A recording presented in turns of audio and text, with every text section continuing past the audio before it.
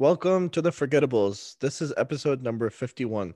And tonight, Asad Patel, and Ahmed Chima, we will be discussing physical books versus digital books. We're going to be missing Rafi tonight. I don't know if he's coming or not, but we're going to be missing him. Ahmed might say no, but deep down inside, we know he misses Rafi. But so what happened is we were having in one of my work chats, we have a random Friday night, talk.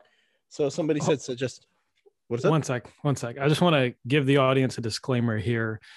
Normally on this podcast, we talk about our podcasting journey. I don't know if there's going to be a way to tie this back into podcasting at the end. So if you're here for the podcasting tips and tricks, you might want to sit this one out and come back tomorrow. If you're interested in the discussion anyway, stay tuned. Well, the reason I thought of this topic was actually because of you, because you've been talking about reading more books, doing research and so on and so forth. So I ordered a book. I had the option to either buy the Kindle version or to buy the actual physical book. The physical book was $5 more, and the Kindle version was only $10.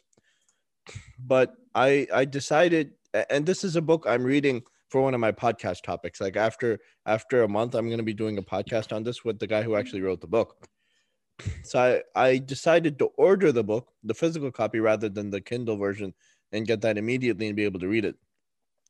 And the reason was I felt like I would get more contentment from reading an actual book, like, a physical copy, than, just reading some, I guess, PDF online or something like that. I just don't feel that contentment. And so, like I said, when the work chat, I posted in there the same topic, and a few people wrote that, yeah, we get more contentment from reading physical books.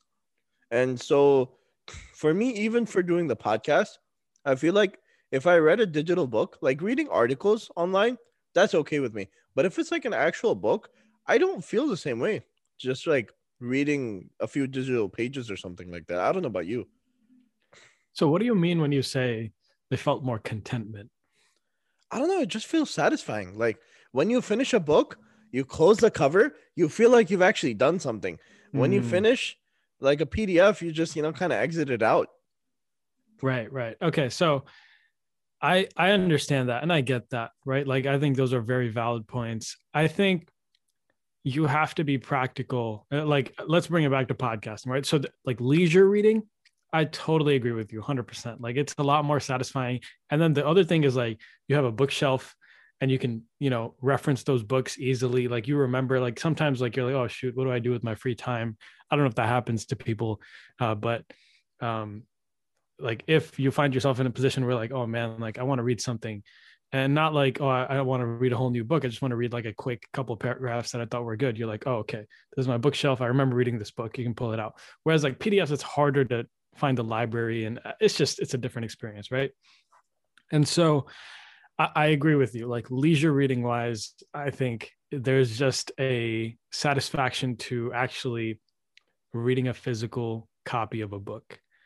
And I think another aspect that I will say, so like leisure, I think let's just leave it at that. Now, when we're talking about podcasting, researching, reading books so that you have more knowledge on a certain topic and you're able to use that knowledge, right? That's a different subject, right? Like leisure, I read leisure books, and then there's books that I read where like I will read the book, I'll take a note, and then I'll record a podcast on that topic right after. You know what I mean? So like the marketing books that I read, the branding books that I read, that's the way I read them. Like, okay, this is a point. I need to tie this into this other point. Boom. Right. Whereas like I'll give you an example of a leisure book I'm reading right now. It's called what is it called, man? It's about BlackBerry. It's called Losing the Signal. So it's the story of, for those of you guys that don't know what BlackBerry is, clearly you're younger than even I am. And so BlackBerry, yeah. So BlackBerry was this company before the iPhone was huge. There was BlackBerry. Everyone. Well, the company was actually Research in Motion. Yeah, the company was Research in Motion. Now it's BlackBerry. They changed the name. But did they? Yeah. So their ticker symbol is BB. They're officially called those stocks. Now. I wouldn't buy that. That's a different discussion. But regardless, like there was a time where what they did, what Research in Motion did was they perfected the craft of email on a mobile device, where in a time and era where no one was doing it. Mm-hmm. So they took this one thing, email, and they just perfected it. And they targeted corporate clients, people that are executives, people that are VPs at big companies, and they got addicted to these Blackberries. And then after all the business world got addicted and they had to have their Blackberries, then Oprah actually in one of the years Oprah used to do this. For those of you that don't know Oprah, I feel like I got to explain everything. But for those who don't know Oprah used to have this show. I don't know if she still does, but on the show, it's pretty famous that like anytime you go on Oprah, you're going to walk away with something. Right. And so every year around Christmas time, she would do a Christmas shopping list. So she would, everyone that was in the show would get like a bunch of these things. I did your Christmas shopping for you. You get this, that, the other thing. There was one year after like the businesses have already taken over BlackBerry and it's a big thing. Oprah one year makes this BlackBerry one of her top items for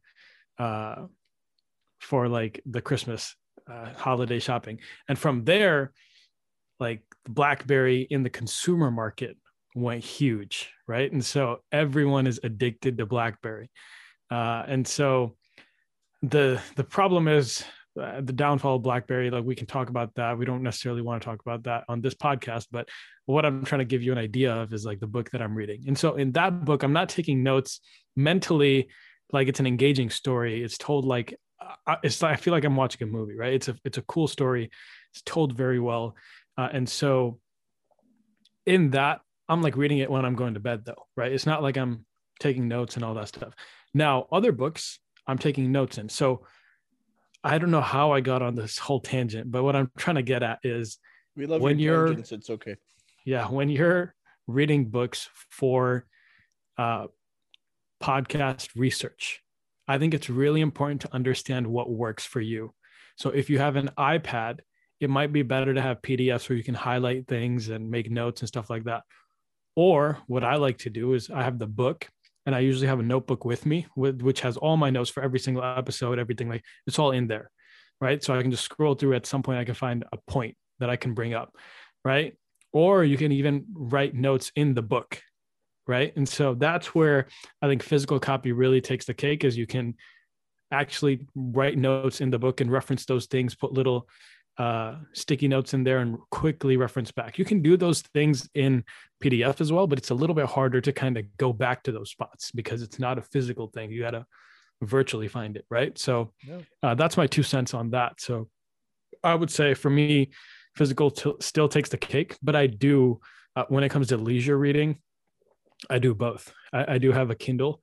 Well, I mean, obviously, coming down to it, I didn't mean to cut you off, but coming down to it, the digital book will always have its advantages in the current era, where you may be somewhere out and about and you may need reference, and rather than picking up a book and trying to flip through it or look through your notebook to find which page it was on, you may just have like on your iPad or whatever you're using, you may have like a search option, and you can just search the word and find what you're actually looking for, where you have that option on the go, or if you're in a meeting or something like that, rather than flipping through a book.